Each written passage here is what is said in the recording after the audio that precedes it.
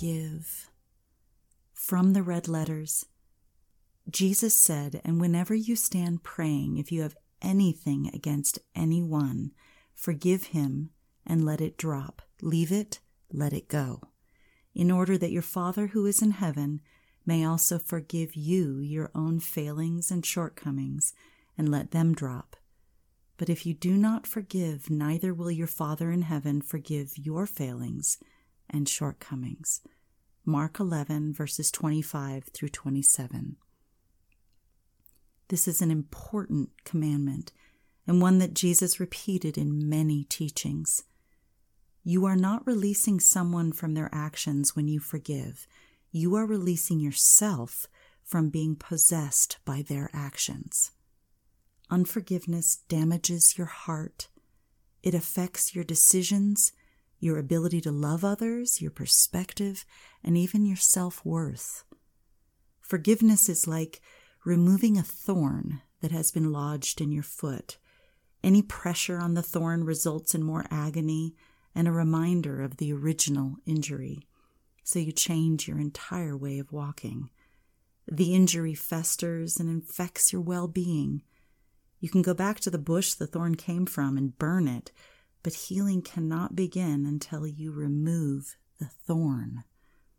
Jesus is making it clear that forgiveness has less to do with the person who wronged you and more to do with your relationship with God Himself. When you hold a grudge against someone, it damages your heart relationship with God, because God is love. This is serious and probably why Jesus repeated the commandment to forgive so often. Have faith in God and simply obey this command. Do not refuse to forgive. It only gives power to the enemy.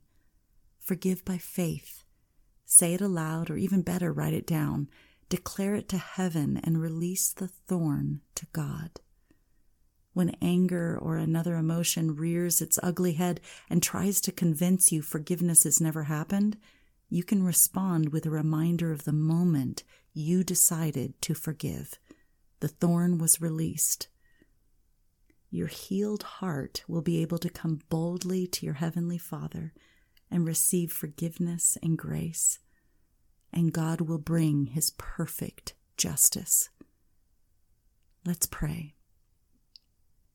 Lord, take any bitterness from my heart. I forgive those who have hurt me. Heal my emotions in this area.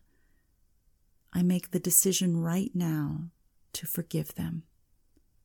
Whenever I think about the hurt, I ask you to renew my mind, and I resist reconnecting myself to their actions. Then Peter came to him and asked, Sir, how often should I forgive a brother who sins against me?